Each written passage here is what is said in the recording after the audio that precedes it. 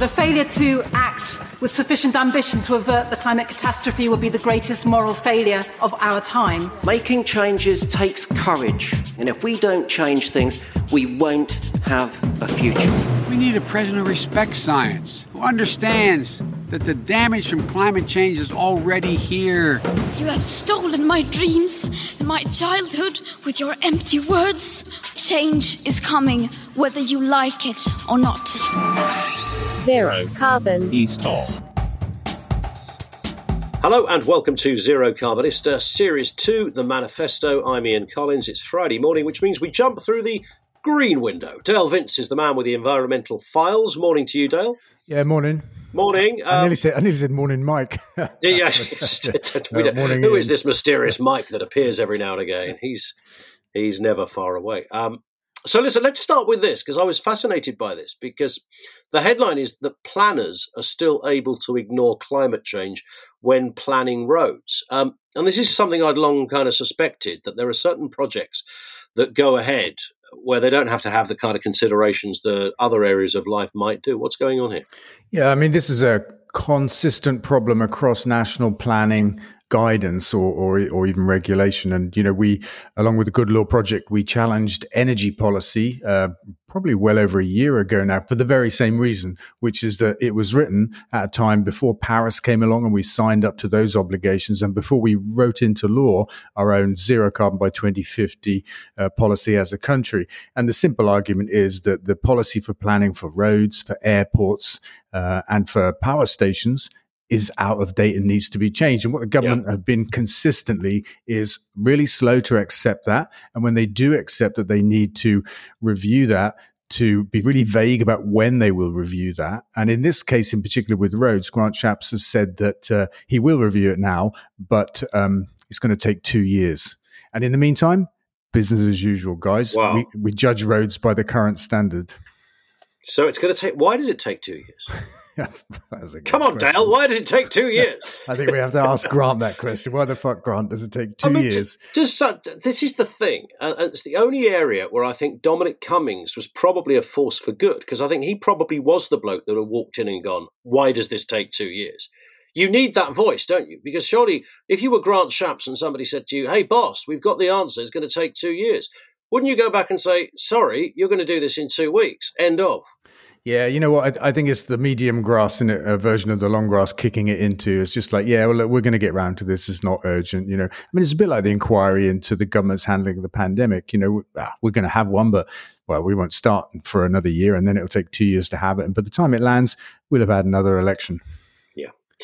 Here's a question by way of some light relief, well, sort of light relief, from Toby on Facebook, who says, important one this, do you celebrate glorious weather like we've had this week, or see it as really bad, a bad sign? I find myself torn between celebrating a heat wave these days. Yeah, that's a good question. Yeah. I wanted to talk about the weather, actually. You know, I like a bit of sunshine, but the kind of weather we've been having is too much for me. I mean, firstly, it's too hot. I don't like it that hot. But, you know, I do have these same kind of concerns about the climate crisis. This is what this is evidence of. And it's not just in Britain. You know, it's happened in the last couple of weeks globally. So we've had huge floods in China affecting millions of people. And Siberia, a country we think of as cold, is burning. You know, there are hundreds of wildfires out of control in the US, and they normally have wildfires, but they don't have it like this. And that's the same here in Britain. You know, we have rain and sun, but not like this. In June, we smashed our own records for heat and for wet, which is really kind of unusual combination, you might think. But this is the nature of the climate crisis. We're having bonkers weather. Yeah. Droughts, rain, and heat waves. And actually, it is a worrying picture, but at the same time, it's a good thing, because I think people around the world are, going to wake up to the reality of the climate crisis because of it, because it's not something now that's distant and happening in other parts of the world. You know, it's happening in the global north or the west, however you like to describe the industrial world. You know, we're talking Canada, the US, Europe, Britain. You know, we're feeling the effects of the climate crisis now, and I think that's a good thing. Here's one about Airbus. This is interesting. Airbus to make climate neutral flights by 2035. But what do they mean by that? That is interesting because up until now, both Airbus and Boeing had said that they were going to have electric planes in the sky by 2030. Yeah. But a quick look at that story, and Airbus are talking about using hydrogen as a fuel source, which could mean that they're talking about longer range flights than they have been up until now. So the old story 2030 was electric planes with a kind of range that could crisscross Europe. It may be that they're thinking of transatlantic type flights using hydrogen as a fuel. They're definitely talking about carbon neutral flying using hydrogen. Yeah. I mean, that's the way, or part of the way forward, right? Yeah, I think it'd be amazing, because part of our big message here is that fighting the climate crisis, getting to zero carbon, isn't about giving everything up, and it's not about living a life of denial. It's about doing things differently. And when people come forward with technology like this, it means we can enable the kind of travel that, is essential by jet, like across the Atlantic. Do you know what I mean? It's very functional to be able to do that. And we could do that on a climate neutral basis. And that's a different vision of this future living to Absolutely. The one that we've been stuck with up until now. Yeah. Question in from Colin, big fan of the podcast, guys. As you talk about food regularly, I wanted to tell you about my new website, which enables you to compare greenhouse gas emissions from different meals, because we all need to make people more aware of the environmental impact of food. Please check it out. It's co2menu.com. I'm happy to promote that. It's a cracking idea, Dale. Yeah, I'm going to check it out as well. I haven't had the chance yet, but I love the idea. Carbon calculator for food. Why not? co2menu.com. If anybody wants to go there, have a little. It sounds like a cracking idea, Colin. Thank you for that. But there's one thing I would say. Go on. In the whole food debate, the biggest change you can make, the lowest carbon diet you can have, forget the recipe per se, is just to take animals off your menu. I mean, that's a big, there's fat, the biggest true generalization. Absolutely. Right there, yeah. Men cause more climate change than women. It's a very sexist headline. Didn't want to read that, Dale. I don't know if it is a sexist headline. It's probably an accurate headline. I think it was based on a study, and I can believe it. Yeah, it's a matter of fact, apparently. So we can't argue about it. A team of European researchers compared the buying habits of Swedish men and women and compared the overall climate impact of their choices. Despite only spending 2% more money on consumer goods than women, men's purchases and behaviours caused 16% more carbon emissions than women's. Wow. So it's down to the old shit we buy, isn't it? So it's gadgets, gizmos, I don't know, that kind of stuff. I have no idea. I have no idea what it's down to. I'm not Swedish anyway, so there is that. I'm not doing that. But are you a big consumer, Dale? I try not to be. For that reason or another reason? Oh, just generally, as kind of doesn't feel comfortable to me. I'm more of a minimalist at heart. Yeah. There's a whole documentary about that, by the way, minimalist living. I don't know if you've seen that. But no, was it a big one? It was interesting. It was one of I clocked it. Yeah, I'm a little slow here.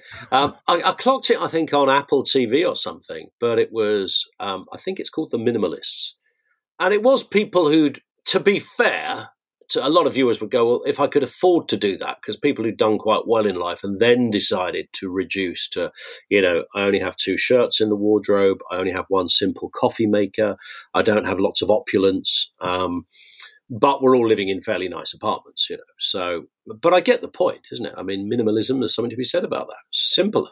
I think the less said, the better. Yeah. You're on a roll here. I'm on a roll today, yeah. And Dale will be appearing on the North Pier Blackpool for the summer season. Here every week. Here's a headline. Shooting groups unite to defend rural landscape and combat climate change. These are 9 rural groups who say that the land management gamekeepers are providing crucially important contributions. They've come together to continue producing, quote, biodiversity gain as well as ensuring the sustainability of wonderful wildlife. Lord Botham, as in the former cricketer, passionate shooter, said that the coalition, alongside rising game sales, proves that the haters who've tried to ban the sport have lost the battle. Lick your wounds, Dale Vince. Yeah. Well, I read the headline and I thought, wow, this is really funny. You know, these guys that like to shoot animals for fun are worried about the impact of the climate crisis on the landscape.